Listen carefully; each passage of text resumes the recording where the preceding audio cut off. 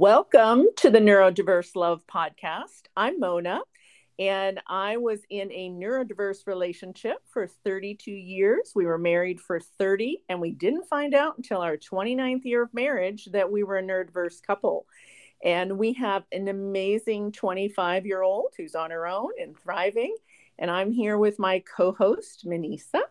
Hi, I am Manisa. I've been in a neurodiverse relationship for 8 years, married for 6 years, and while in graduate school to become a board certified behavior analyst, I noticed that my spouse was on the spectrum. Yeah, so we are really excited to share with you a wonderful podcast episode with a guest that we are both thrilled to talk to. So this one may go longer than an hour, and we're so thrilled to have Michael John Carley with us today. And Michael is an author of 3 books. We're going to talk about one of them in particular. And he was the founder and first executive director of the Global and Regional Asperger's Syndrome Partnership, and that was called GRASP. And he did that for 10 years between 2003 and 2013. He has appeared in the media on NPR and the New York Times, Washington Post, Huffington Post, and on and on. And if you want to see his whole resume and bio, you can go to his website, which we'll talk about at the end of the podcast. But Michael, thank you so much for being with us today. Oh my gosh, Mona. I mean, honestly, being on, yours and Manisa's podcast is a thrill. And just thank you so very much for inviting me. Awesome. Well, I am so excited to have this conversation because Manisa and I have barely touched the surface of the topic we're going to talk about. And I want to tell our listeners that your latest book, which just came out and I've had the pleasure of reading, is called, it's got a long title, The Book of Happy, Positive, and Confident Sex for Adults on the Autism Spectrum and Beyond. Woohoo! And literally you touch on everything from A to Z. So Manisa and I both want to know, what brought you to this space to want to write a comprehensive book like this at this point in your career? Do you mind sharing that, Michael? Not at all. Not at all. So as you mentioned, I sort of got my start in this career by running the world's largest membership organization for adults on the spectrum at the time, which was GRASP. And during the 10 years, it's not because you're any great brain, but you're just because of your job, you're hearing more stories from adults on the spectrum than probably anybody in the world. Back then, Tony Atwood would hear more stories before they were diagnosed. I would hear more stories after they were diagnosed. And again, not because I'm doing anything brilliant, just the nature of my job. And so you kind of get a good feel for what the, problematic areas are amongst, all the folks on the spectrum out there, and where the strengths, where the weaknesses. And in addition to employment, during those 10 years, I clearly was really disturbed by a couple of things that I saw. And I think a couple of things that I learned too. I was, somewhat of a stranger to this world. But initially, for instance, there were sort of 2 areas that would creep up. Number one would be when, let's say, the mother of, a man on the spectrum would call up and say, for example, my son is 35 and he's never had sex before. And do you know of any disability friendly sex workers that I can steer him to? And that's like a little, kind of a moment there.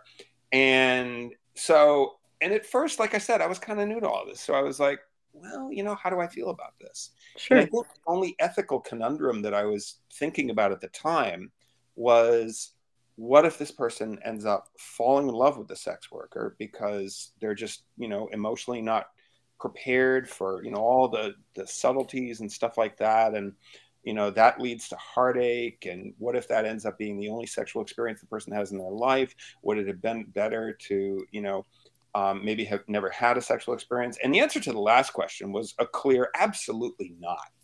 Yeah. We have life on planet Earth, experience life, go out there, do get out on a limb. If you ever come see me, in the presentations I do, I always finish with a quote from Helen Keller, which I absolutely love, which is that security is a superstition. It does not exist in nature. Life is either a daring adventure or nothing. Now, that Love said, it. Love it. yep. That said, though, I go to my wife and I'm like sharing this conundrum with her, and I'm just like, wow, I guess maybe it's my responsibility to, you know, go find, a couple of disability friendly sex workers to put in the Rolodex. And she said, well, you're an executive director. Do you want to throw away your career to be a pimp? And I read that in the book and I laughed. Yeah, that's not Yeah. exactly where you want to end up, as a lead story on the New York Times, right? Yeah. So I basically said, this is something I'm going to deal with when I'm not an executive director someday. But the second thing that was happening during my GRASP years was I was getting a lot of calls from the sex workers themselves saying, hey, I got diagnosed, just like any other guy. Sure. And I was getting more than one call from recognized adult film stars and who were saying, hey, I just got diagnosed. And suddenly, you got clear wind after you did a small amount of investigation that there was an enormous amount of developmental disabilities running through the adult film industry. And, it ran the gamut of everybody's visceral reactions to such a world. There were, of course, people that wanted to get out. And there were other people that were like, you know what? I like sex and I suck at relationships and I can make a ton of money this way. What's the problem?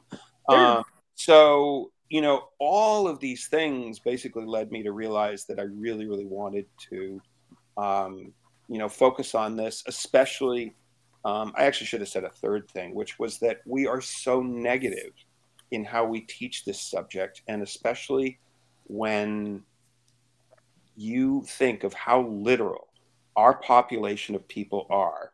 And if you want to, I think one of the things, that I'm really trying to do in addition to provide, really clear examples of how to have happy sex for people on the spectrum, it's to really reframe the conversation away from what I call distinctly American disclaimers, about explaining sex within the context of our punitive sex offender laws, explaining sex within the context of avoiding sexual assault, explaining sex within the context of unwanted pregnancies or avoiding a stalking charge.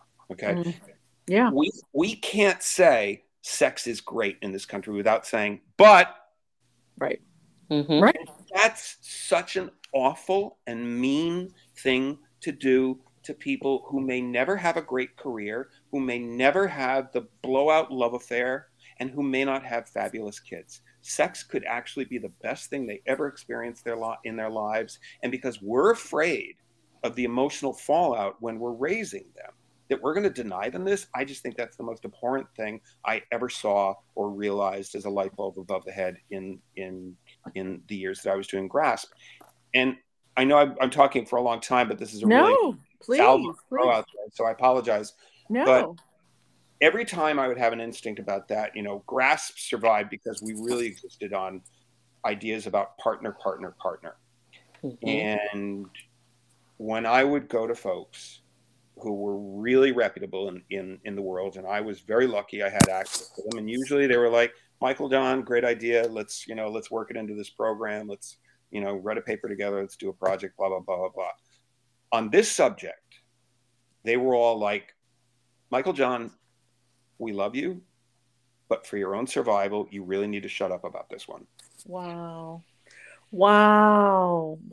That's unfortunate. That's really, really unfortunate. But I understand that because if you were to talk to my daughter when she was in middle school, they had a sex ed class, and the sex ed class really was all about scaring them into not having sex. Exactly. And the last day of the sex ed class was a film where the seventh graders watched a woman go through childbirth, literally go through childbirth from the end of the vagina, not from the head, from where the baby was coming out. And my daughter came home and told me about that. I marched into the principal's office, talked to the science teacher who was teaching sex ed, and I'm like, no, this is not okay. I fought it. I went to the school board, I talked to the school board, nothing changed. I live in a very, very conservative area, but you're scaring seventh graders into not having sex by showing them, childbirth films. It's horrible, horrible, Mona, horrible. that's actually nothing compared to sometimes what some of the abstinence programs, that they Oh, still yeah. have in the draconian Midwest in Yeah. certain sections of it. We'll put out there. If you read my book, you read the story about the Northwestern Northwestern University professor whose ninth grade son was texting her what he was being taught in the abstinence class that he was going to, disguised as sex ed. They had an abstinence program hired to do sex ed. It's horrible. And she, as was her right, decided to attend the class. And she ended up texting or tweeting some of the things that she was hearing in this particular class. She had 11,000 followers by the end of the day, Wow. because Wow. literally the people were saying things like, and if you really analyze what I'm about to say, you will get how horrible what this instructor said to the class was. He said, if a girl tells you that she doesn't want to have sex with you, that's the girl you want to marry. Wow. Mm. Wow. Shocking right there. Let's go. Michael, yeah, and I'm a social worker, and the work I've done has been with primarily nonprofits, where I'm always trying to educate people so that they can live their best lives. And it's a travesty. And in 2022, I'm so glad that you published this book, and I think it's going to help so many of our listeners, because you decided to go out there, and the wonderful thing is you published the book with Neurodiversity Press. So it's you are supporting a business that is trying to change the paradigm and the information that's going out to the world, which I think is awesome too. And I want to talk about communication, because we're talking about the communication that is shared with students. We're talking about the communication that you got from parents of adults who are autistic. You're talking about the communication you had with the community at large, and they tried to shut you up and say, "Don't do this." But there's another kind of communication that I think Manisa and I are really interested in talking to you about, and that's the communication that goes on in relationships. Yes. Because this podcast, we have mentioned sex very superficially, and sexual relations and physical intimacy. But one of the things that I loved that you mentioned in your book was for the person on the spectrum to actually learn how to communicate with their partner, so they could ask them to teach them. Because we know, and I know there's probably a lot of research that you know about, that many of the partners who come into a relationship who are neurodivergent may not have a lot of experience, or maybe they've had experience with prostitutes, or it hasn't been the best experience, but they fall in love, or they are in a serious monogamous relationship, or even a polyamorous relationship, but they want to be the best lover, they want to be the best partner. What kind of communication is most helpful to get both people feeling safe about building a strong physical and sexual relationship? Thoughts? Well, number one, I think that I'm always surprised that when I talk to people about this, that when you can convince them that you're only going to be thought of, whatever the heck, quote unquote, great lover means status, because it's going to be, different to everybody. Sure. That whenever you can focus on pleasing another person, Mm-hmm. as opposed to worrying about what your equipment is going to be doing. And Mm-hmm. let's face it, we so often go into these relationships worried about, our junk's performance, our junk's ability to do X, Y, or Z and stuff like that. And I think that, especially from a communication perspective, if we're really just trying to focus on the other person, not only does that take some of the, the performance anxiety off of what, will be, accomplishing in terms of our own ability to pleasure ourselves through this experience, but will also be, I think, really doing something that's very endearing to our partner and make them like us more. Mm-hmm. Because you are kind of asking a question, and whether you do it, verbally, which I think is great. I understand it's a little awkward for some people, to just Sure. jump into, no, twirl your tongue this way. That's just not going to, be the great first date for Right. a lot of people. But the whole notion of focusing on the other person, I think, is one that is surprisingly new to a lot of people. I actually wanted to talk a little bit more about that, Michael, as I'm thinking about neurodiverse relationships and emotional reciprocity and some of the challenges with that, being able to uh, give what you're receiving and often having those lines blurred and not really knowing.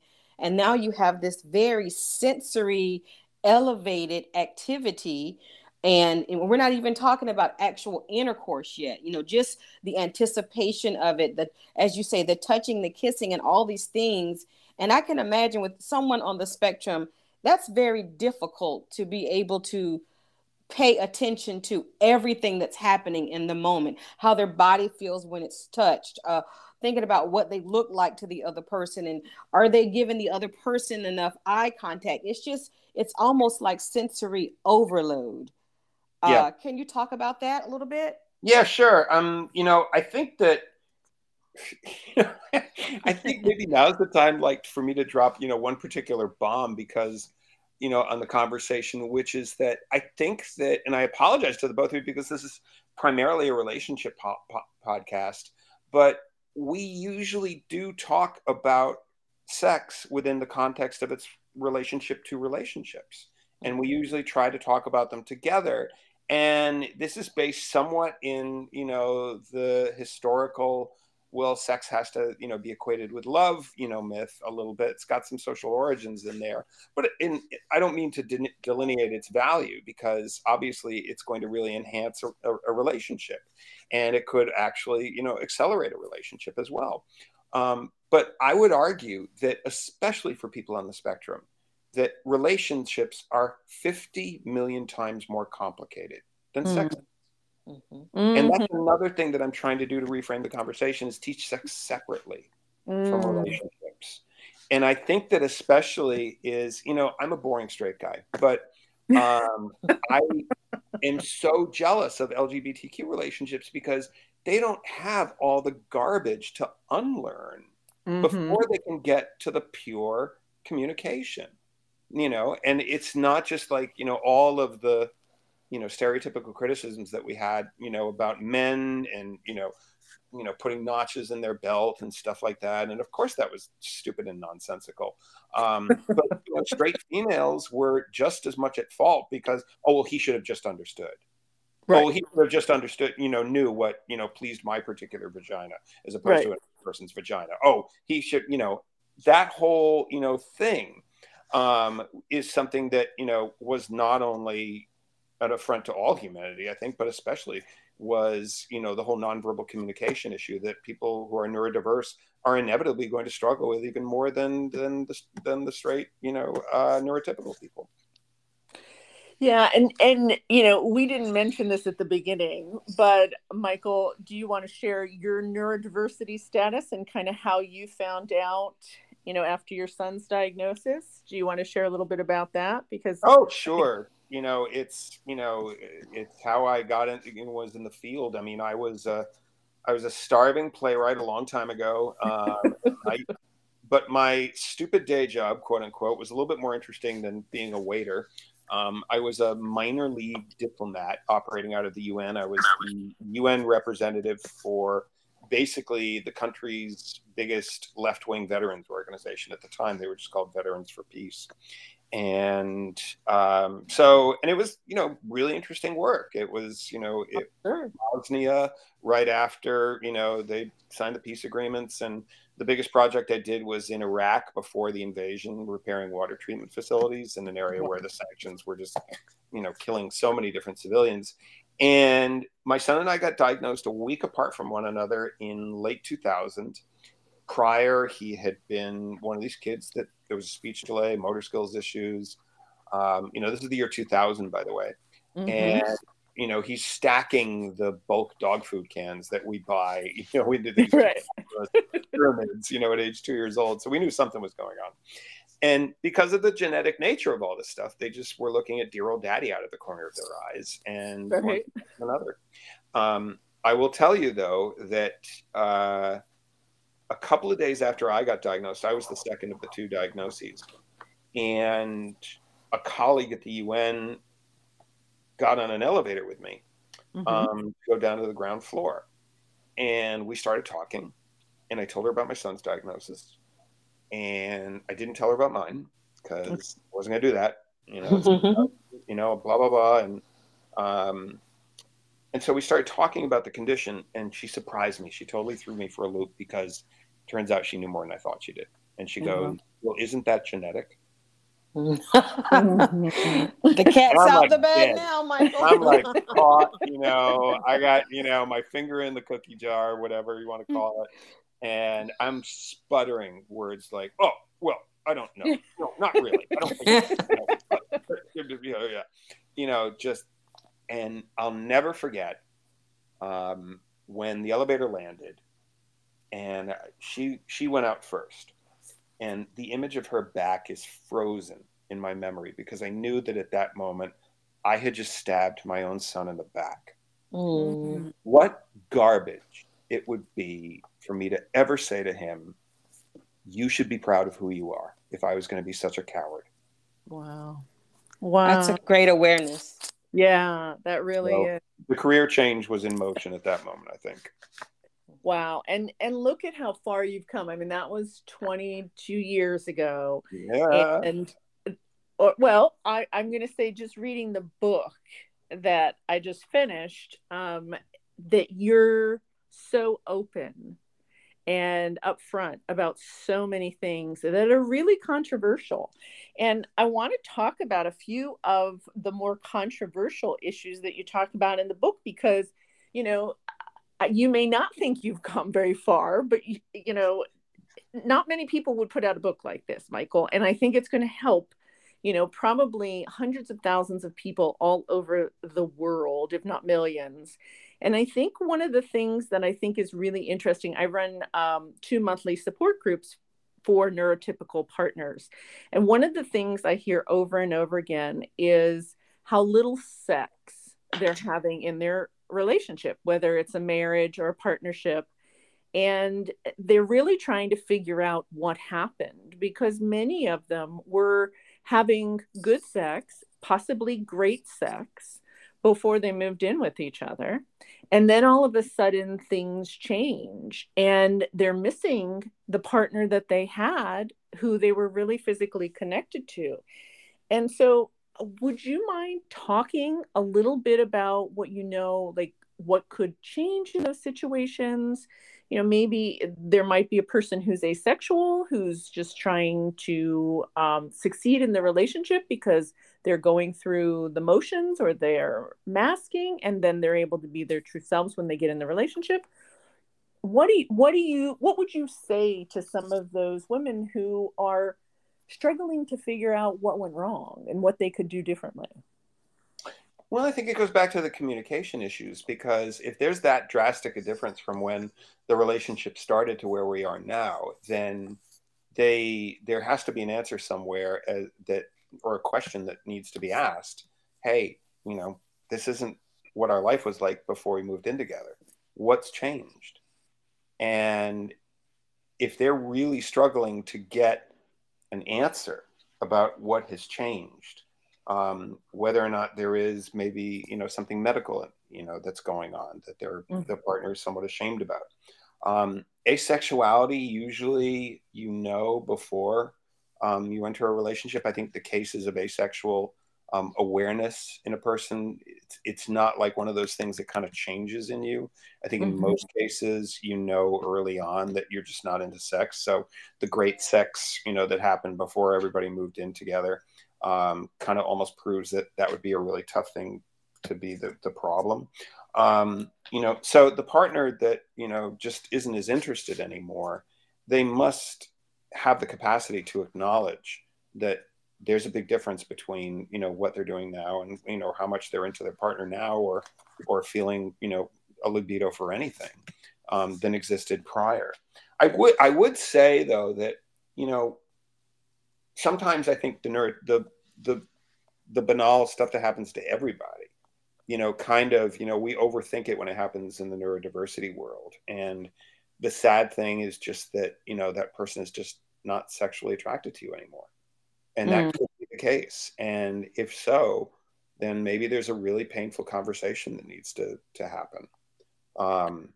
And whether it's about opening up the relationship or whether it's about breaking up, I don't know. I will state this, though. It was interesting that you discovered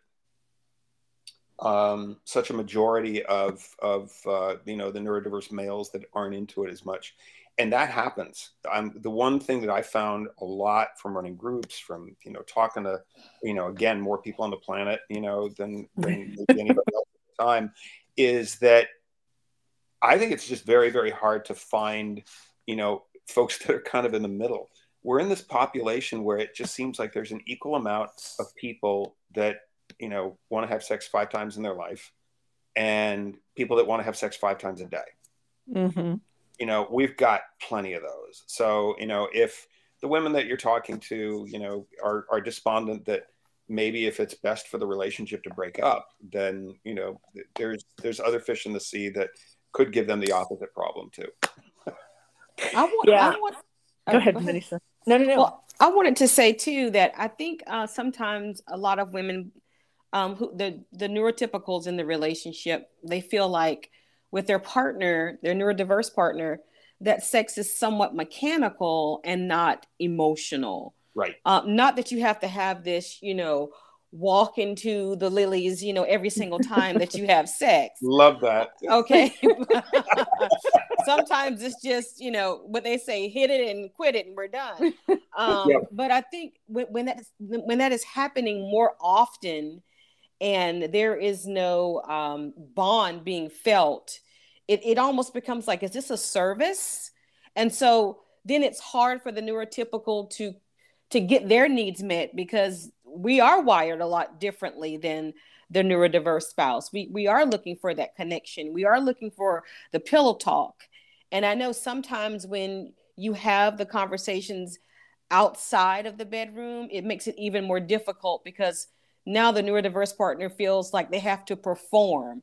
So, okay, now I have to, do this thing that you've requested. And then once it's over, I've got to find a way to connect with you with my words, and it just becomes overwhelming.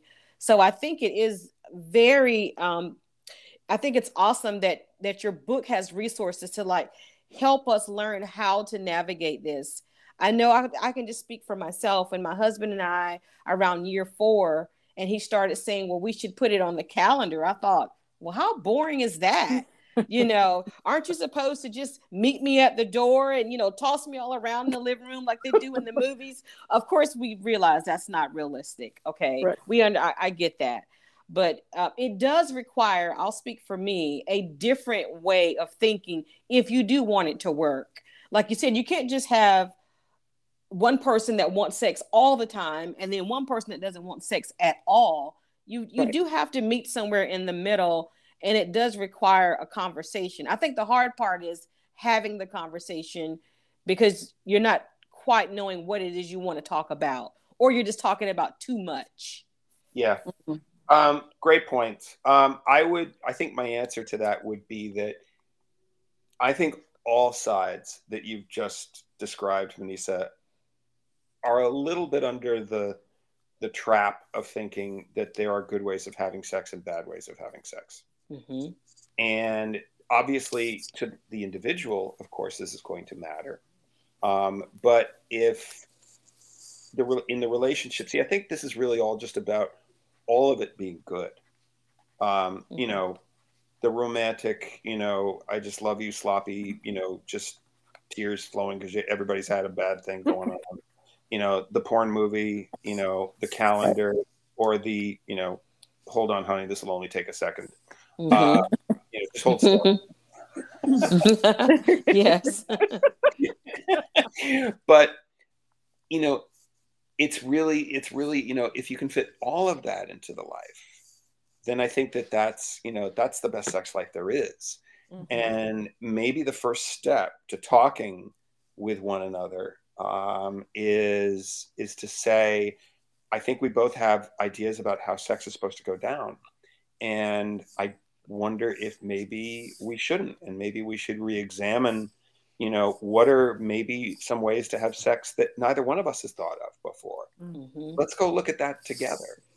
Let's go look at, if you've never done it by a calendar, doing it by a calendar. If you've never done it, only unless you're in just this really deep emotional connection moment. I mean, Mm-hmm. all this sort of stuff, playing around with it, like, and I think sometimes, it's also fun to, we're talking about the quality, but I think it's also fun to play around with the quantity too.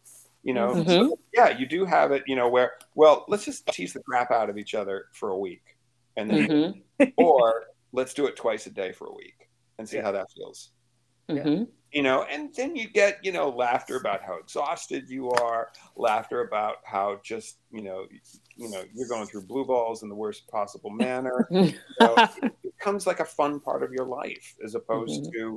to, this chore. I mean, it's really supposed to be something that, is consuming and, tying the two of you together, whether it's the anticipation of the act or the actual act, but at the same point, not one in which one partner's ever should feel shortchanged.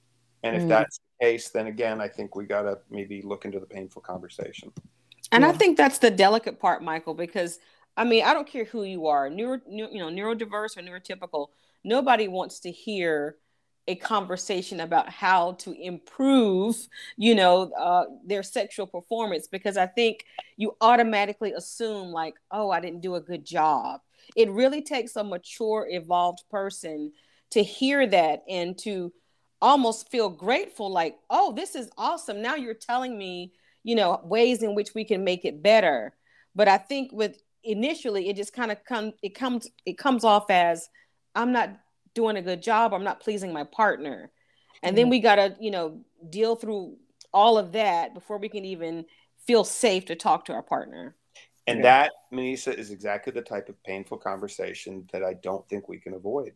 Yeah. Yeah, I That's the agree. crux of the conversation, is that, is there a way to avoid the painful conversation? And I don't think it's such a horrible thing if the answer is no. I I totally agree. agree. I agree. And I will say that, and I can't remember when, and if my daughter listens to this episode, she's going to gag, but that's okay because I don't think she listens to most of them. But I remember in my marriage, when my ex brought the idea of toys.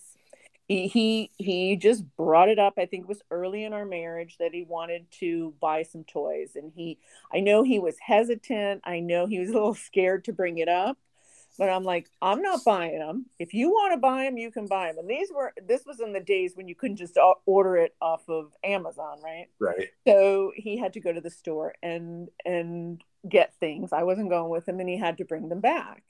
And at first, it was very, very difficult for me to be open to that because it was so foreign to me. It wasn't something, I had really talked about with anybody in my family or friends or anything. But it was the greatest addition to our sex life. And so I want to share with our listeners that, having that conversation, I think, can be about maybe each person sharing something they would like to do in your sexual repertoire. And before even talking about saying, I'm not going to judge you, I really want to know what you're interested in, maybe what fantasies you have or whatever, maybe one thing at a time. Don't overload your partner. But you talk about kinks and you talk about fetishes, and I think as a society we are afraid, well, I should say in the United States, we're afraid to talk about these things that we fantasize about that could bring a whole other level, or bring up the level of our sexual relations, because we think that our partner might not be supportive or might think we're crazy or kinky or whatever. So do you mind talking a little bit about that? Because I think it's really important for all relationships. Yeah, I mean, first off, thank you so much for sharing that, Mona. I really, really appreciate that. I would say that in addition to toys, that maybe just, an investigation too between the two people, into porn together, just even if it's just to Mm-hmm. laugh, your heads off together and have some, Yep. fun that way. But I think especially trying to make sure that you're able to ask the question, can we do this? Mm-hmm. Is, absolutely essential. And, if there's this fear like you're going to be you have your kink or your need invalidated verbally somehow, then there's something wrong with the relationship. Mm. um, and so I think that a lot of the fear factor really plays in. And Manisa, you were saying something actually that I was thinking of about, like, the percentage of discomfort and where it comes from. Like, well, Mm-hmm. actually, we'll stay on porn with it for that. If I was to, really analyze, let's say, and I'm just thinking of this number out of my head, 15% of the population of the United States that say they're really, really uncomfortable watching porn, Mm-hmm. Mm-hmm. I would probably guesstimate that about only 3% are really uncomfortable to the point where they're really not going to be able to watch it. I would say the other 12% either feel a need to project the image of somebody who's really uncomfortable watching porn because of the Mm-hmm. cultural, certain atmosphere that they find themselves in or grew up in, Mm-hmm. uh, Mm-hmm. but also just the person that really needs to be told by their partner it's okay. Mm. I'm not going anywhere. I'm not, shouldn't be something that's threatening to you. um, let's watch it together, and we can, watch the crazy stuff, or we can watch, the just, one-on-one normal, vaginal sex, yada, yada, yada. And there's also, I think that the unlearning part from an intellectual capacity is really something that's another area that can ease up people. If you know the history, if, like, when we were talking about especially the American attitudes, Mm-hmm. versus French attitudes versus Danish attitudes. And okay, fine, you want to find, a culture that's more sex negative than America, go for it. Having conversations like this just sort of opens up the ripples too, so that you get the sense of distance of this as a topic before you start, working into exactly what needs you feel you aren't getting from your partner. And in addition to, to that, I mean, Mona had brought up the BDSM angle. And, as I say in the book, this is something that we feel more comfortable laughing at usually, the Mm-hmm. TV sitcom where, the white guy in his 50s, is caught, with straps, and he's got an apple stuck in his mouth and a woman is whipping him. Right. All sorts of laugh, and that sort of thing. And, my investigation into that community, they are as rules based and as clear in their communication. They are healthy. They are Mm-hmm. very, very healthy about this subject. They know I what they think want. They yeah. know And what they want. well, not only that, I think they're actually pretty sensitive to other people about how they Okay. suggest things, and I think they're Uh-huh. pretty cool with rejection. Mm-hmm. I think that really the most threatening thing, I think, which I think is starting to deteriorate actually in a good sign, that you see is the idea of the other, Mm. especially for, because we are mostly a monogamous nation. Mm-hmm. And sometimes the answer is not to open up the relationship, but sometimes the answer is to talk about it. Yeah. Yeah. I Mm-hmm. think you're right. And before my ex and I knew we were neurodiverse, and I think I may have talked about this on another podcast, but I'm not sure. But I'm going to share it with our listeners because I think it was a really important discussion that we had. I didn't feel like I had the emotional reciprocity that I needed. And the place where I got that emotional connection was in the bedroom. We had great sex until we divorced, but that's where I got the emotional reciprocity, not necessarily outside the bedroom. And one of the things I suggested to my ex is that we open the relationship up. And I felt that maybe we could have a polyamorous relationship, and I could get my emotional needs met from another man and my sexual needs met from my husband at the time. And I know it kind of freaked him out, the fact that I even brought it up. But, I think in a neurodivergent relationship or a neurodiverse relationship where one person or both people aren't getting their needs met, whether it's the sexual needs or the emotional needs, or one is into kink and the other's not open, or whatever it is, if they can have that conversation, I think that there definitely could be other options that they haven't necessarily thought about, or they've thought about and haven't felt comfortable discussing. And I do think, just like we've talked about with other couples where they live in separate apartments or houses, but they're still married and they're in a neurodiverse relationship, that works. If you feel comfortable talking about other options for sex and physical intimacy, there's a whole spectrum, there's a whole slew. So do you mind talking about like what you found from the folks that you talked about who were either in the lifestyle, which is what they call it now, swinging, or in open relationships or polyamory? What did you find was most interesting about that?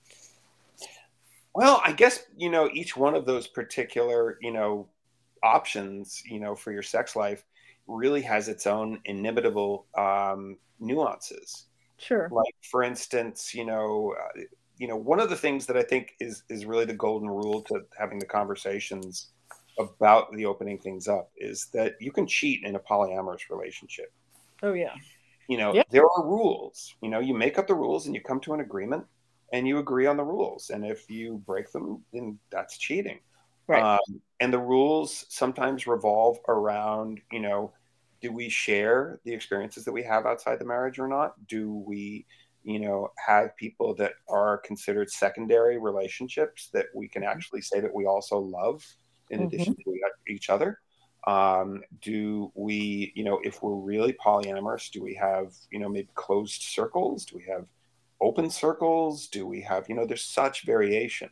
And, these are usually bound by agreements and bound by communication. And I think sometimes that's actually relieving, especially to folks on the spectrum that may be intimidated, or anybody that may be intimidated by this idea, is that there are still rules that you have to mutually agree to in order for this to happen.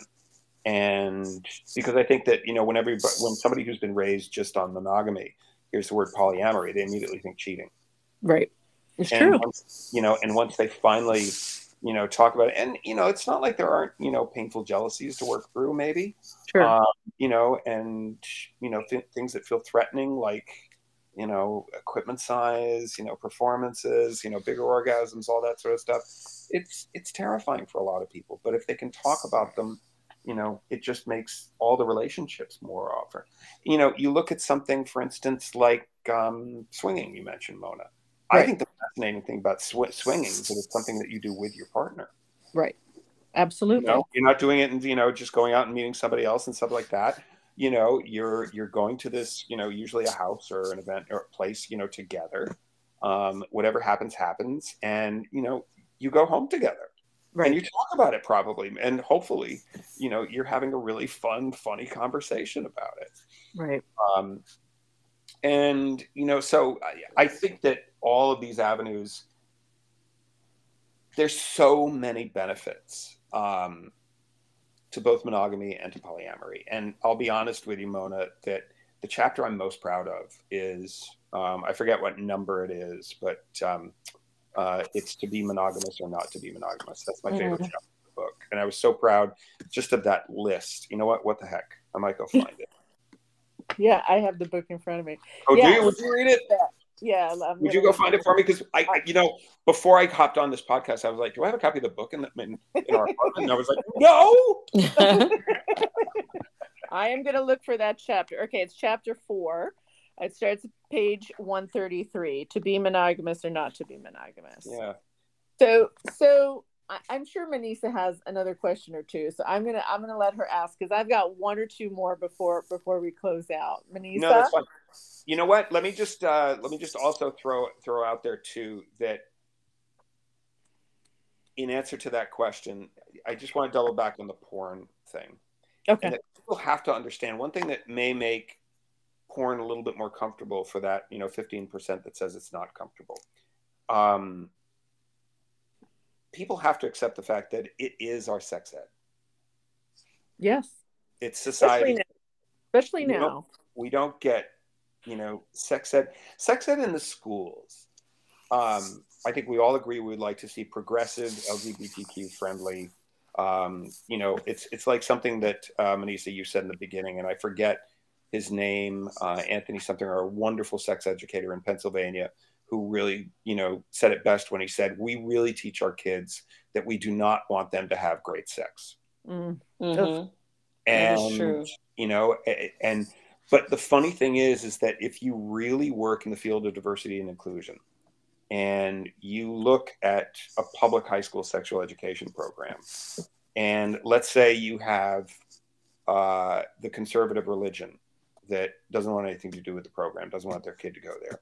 Hmm. If you want to close down the program for other that might benefit other people, then I'm going to tell you to go, yourself. But from an inclusion standpoint, um, if we're going to be inclusive of those other cultures, we have to respect the fact that they may not want their kids to go to that particular program.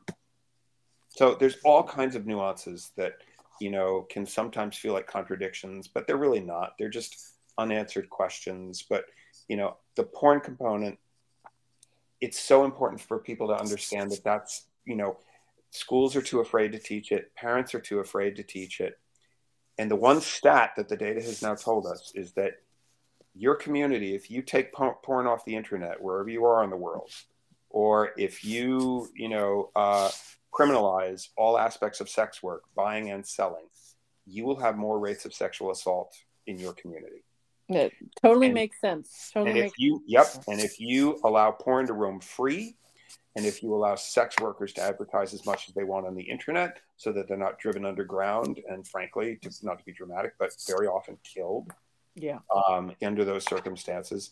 And if you allow for the sex work, buying and selling to be perfectly legal, Hmm. which it is, I think, in only two places on the planet, New South Wales, Australia, and in New Zealand, and they have the lowest rates of sexual assault. Go figure. And Well, people have to understand yeah. you cannot, all of this, you could argue, I know I'm kind of rambling again, sorry, but No, no, all of this, in the big picture is about the cultures that we live in trying to change biology. And you can't. no. We're going to be attracted to what we're going to be attracted to, no matter what cultural imposition you are desperate to try and implement to stop that.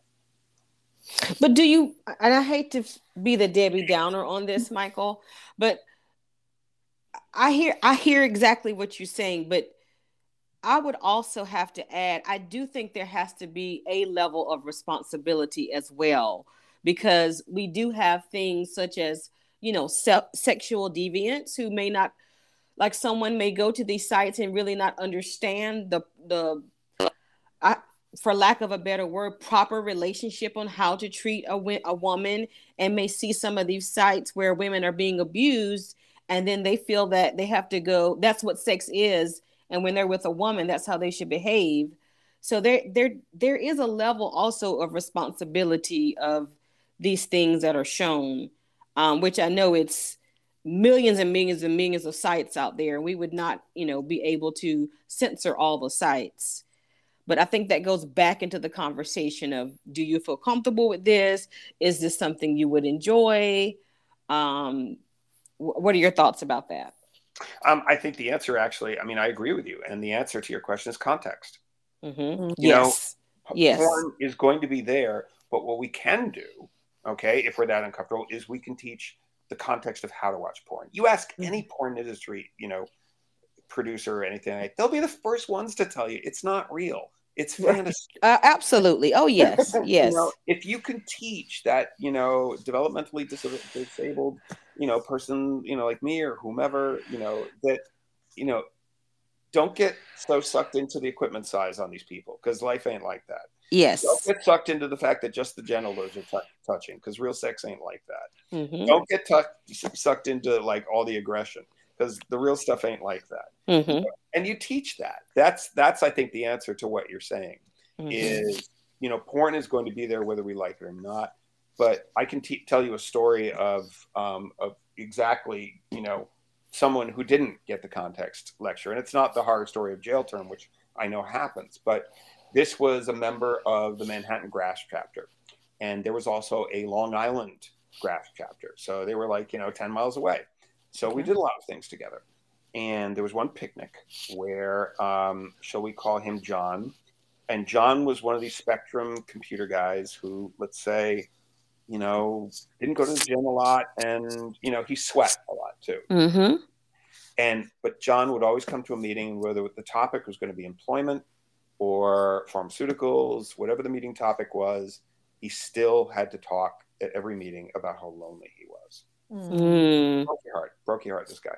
So we're at this picnic, and I'm talking to this speech pathologist. Nothing against speech pathologists, but this one was just boring me out of my mind. Oh my God. And I see John out of the corner of my eye, and he's talking to this girl from the Long Island chapter. And I'm like, oh my God, I got to get rid of the speech pass. So I go hide behind a tree and like spy on them. But I couldn't. And I was like, just watching the conversation out of the corner of my eye, and she was really into him. But he was like all contorted. His arms were shrunk into his side. His head was looking down. He was not smiling. He was standing. He wasn't running away from her. And eventually I just saw her face go from kind of being radiant to disappointed, and she left. And I finally get rid of the speech path, and I run over to John and just like, John, what were you doing? That girl was so into you, man. What was going on there? And John goes, oh no, Michael, I couldn't be attracted to her. She's not a 36, 24, 36. Wow. Yeah. Yeah. That's where context needs to be taught. Yeah. Yeah. That is it's a great story, Michael. And it's also, I remember my ex telling me when he was I think he was in middle school, and a girl was interested in him and was flirting with him. And another girl told him that this girl was interested in him, but he did not know she was flirting. He did not know the girl was interested in him. He realized it, as an adult, and wanted to hit himself over the head for not having, responded to her flirtation.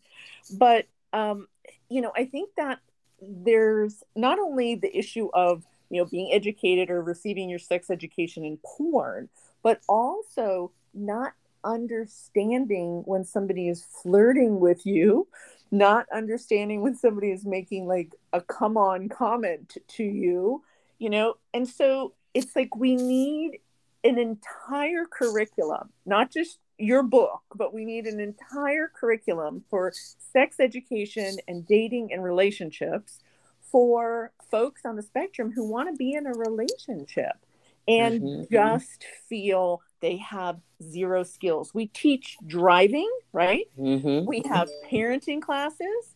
We have anger management classes.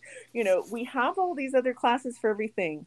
One of the most important relationships anybody's going to have in their life is their love relationships or sexual relationships, where they can do tremendous damage to themselves and to the person they're with, or it can be happy and fun and exciting.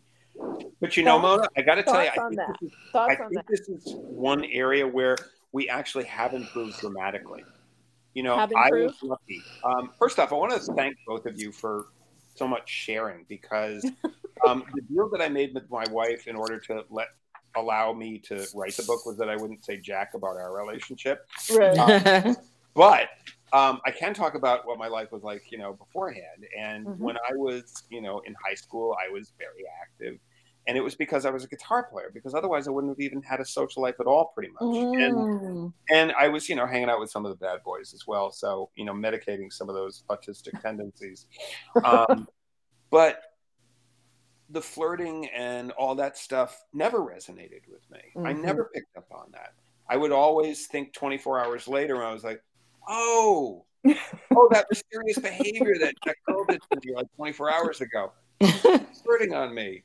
And, opportunity out the window, which was a disappointment. But at the same point, I also found, especially, in college, when the allure was a little bit more than just guitar, but when honestly, you go to a party and, as awful as this may sound to some people, because there's a lot of alcohol flowing, maybe some other stuff going on at a college party, Sure. and you're just wandering around the room going, do you want to spend the night with me? Do you want to spend the night with me? And you're just kind of playing the math odds. And that was all I knew how to do, because I couldn't do the Right. flirting thing. And Right. thank God I was thought of as more talented than I actually was, because, that was the only way I was going to get a yes, probably. But I just know that I was also, I think, respected because, again, I wasn't after the notches on my belt. And that physical act was actually a way that I felt so comfortable communicating. It's not to say I was the greatest lover anybody had, but just I know I enjoyed, the sense that I was actually really connecting with somebody, because otherwise I wasn't able to outside there. And that may have been a little bit of what was going on, maybe, Manisa, with your prior relationship. I don't know. But I certainly, understand that. And the area that we've gotten better at as a society is that we have gone so far away from the obligation and from the demand that we interpret each other's winks and nods. We're gone from those days. We use text now. Yes. We went from bars, to, Yes. online dating, which of course everybody was terrified of, and, initially, and now it's where 98% of the relationships happen. And you can save 3 months off a relationship by what you write in your profile. I so agree. Where you use text, and that is heaven for folks. Yes. And what's so funny? I talk about this with my friends, because I've been divorced for 3.5 years, and we separated 6 years ago. So, and during our separation, we dated other people.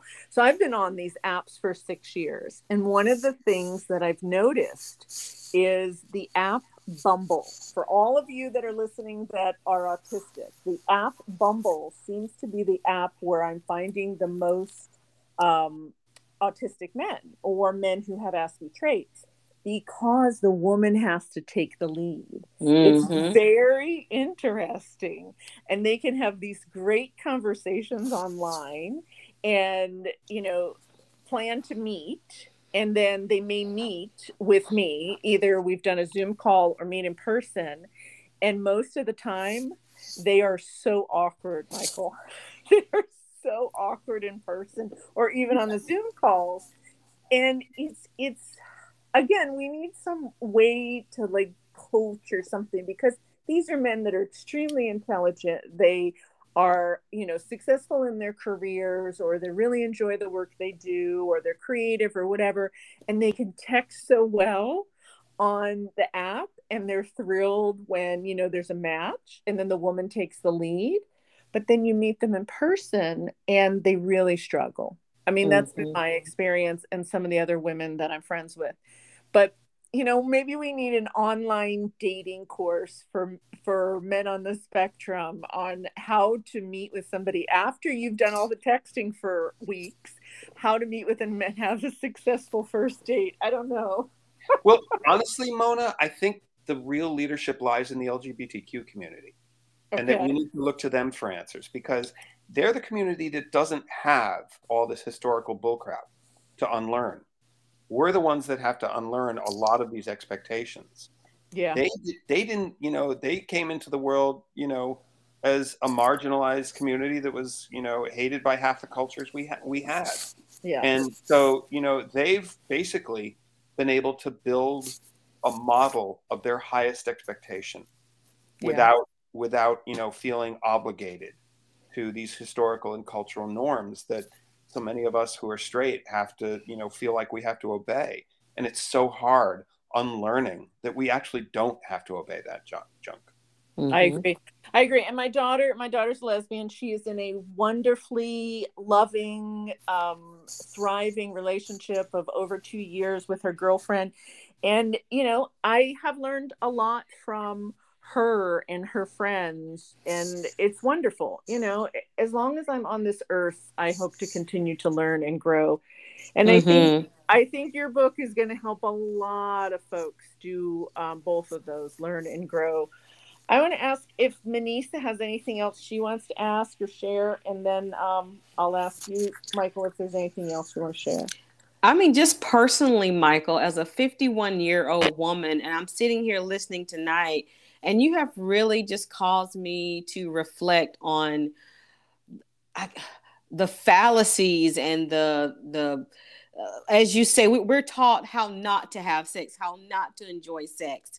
Me being raised in the deep South, there's a rumor that little girls are given a quarter, and they have to place that quarter between their legs and hold it there for the rest of their lives because that's how tight they have to close their legs.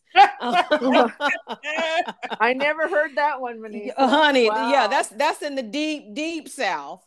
And it's so true that we are taught almost to hate our bodies and not to enjoy sex. And it really helps me to just be more curious and to open up my own understanding of what healthy, happy, confident sex looks like. So just thank you for bringing that awareness to me.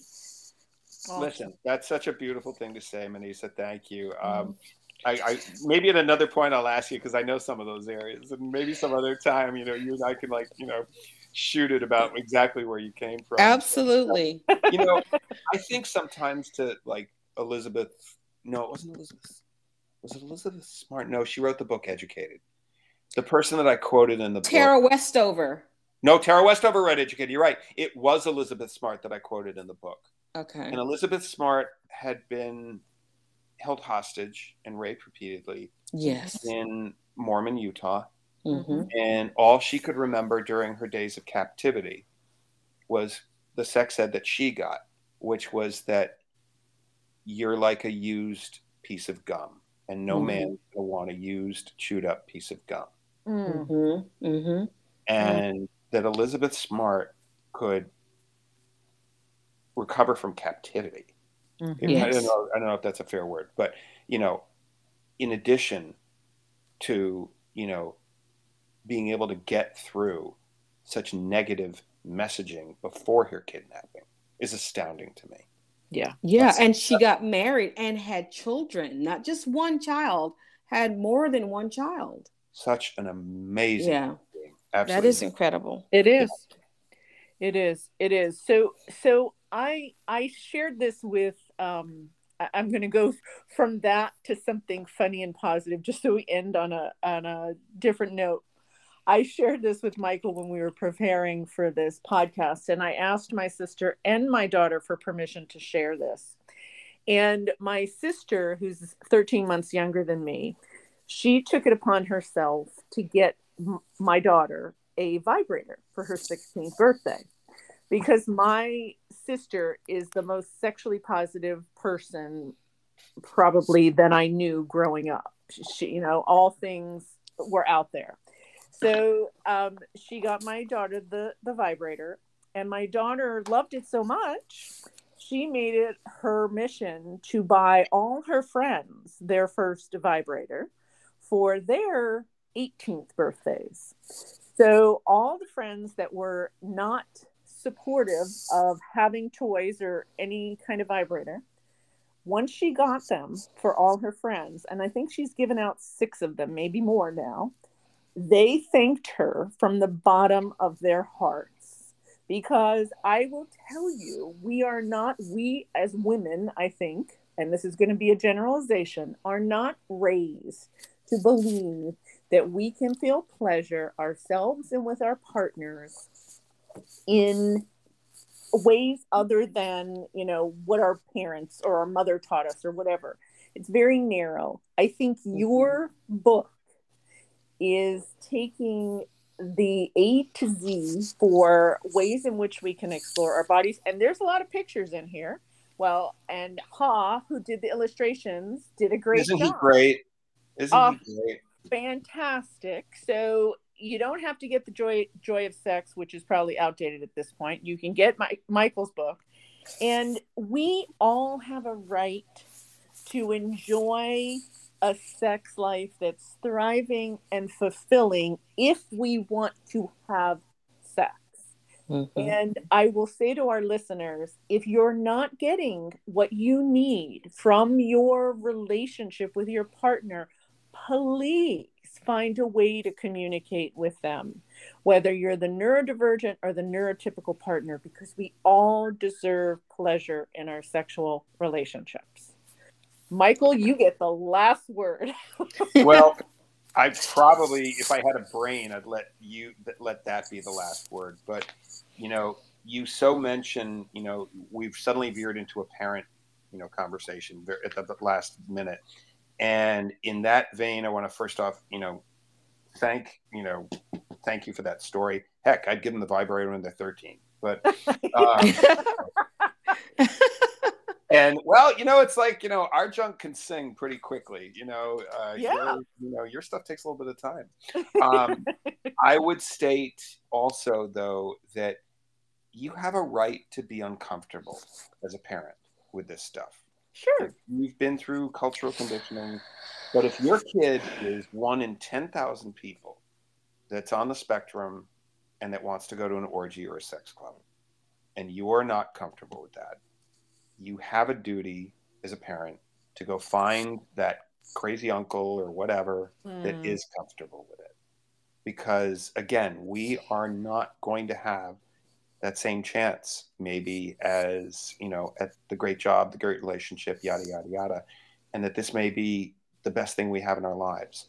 You can't shut it off. It's just a terrible thing to do to a person. So please, please, please go find the bartender uncle, that can access whatever it is that child should access, and adult child, obviously, Right. because bravo to that adult child for feeling comfortable enough to ask for what it was that they actually desire and be in touch with that. And what you said about pleasure, Mona, absolutely true. We have to give each other the permission to. Yeah.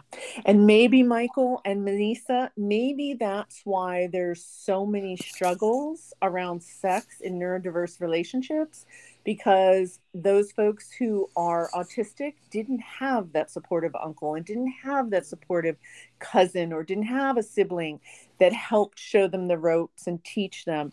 And we need it. We need it because both partners may be struggling if their sex life starts out one way when they're dating and then changes when they're married, or it's the same throughout, but they could have a better sex life. There's just so many unanswered questions, but we're not going to save the world tonight, but we are opening up the conversation. And Michael, if there's anything else that you want to share in a future episode, you just let me know. You're on. Huh? I will get out the shamelessly self-promotional website, which is just michaeljohncarley.com. I was going to ask you. And the book is actually not on Amazon because Neurodiversity Press will not sell through Amazon. So you got to go to neurodiversitypress.com and order the book through there. Awesome. And I will put that on the show notes. And is there anything else? Do you have any presentations coming up, any conferences, any articles you're writing that you want to tell our listeners about? Oh, brother. Well, I just put out an article on the changing face of autism therapy. ABA is down, peer mentoring is up. That's just come out in Exceptional Parent Magazine.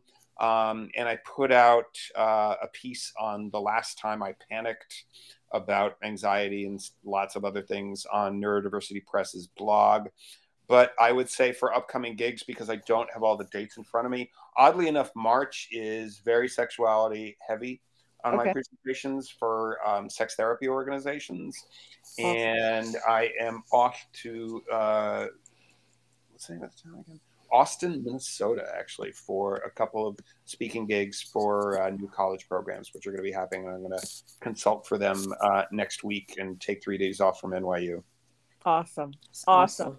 Michael, it was a pleasure to talk to you. It was a pleasure to read your book. And thank you and Manisa for a great conversation. Thank you, Manisa. Thank you, Mona. Thank All you, right. Michael. We You enjoyed take having care you. and be warm. All right. Bye, all. Bye. Bye Bye bye. bye.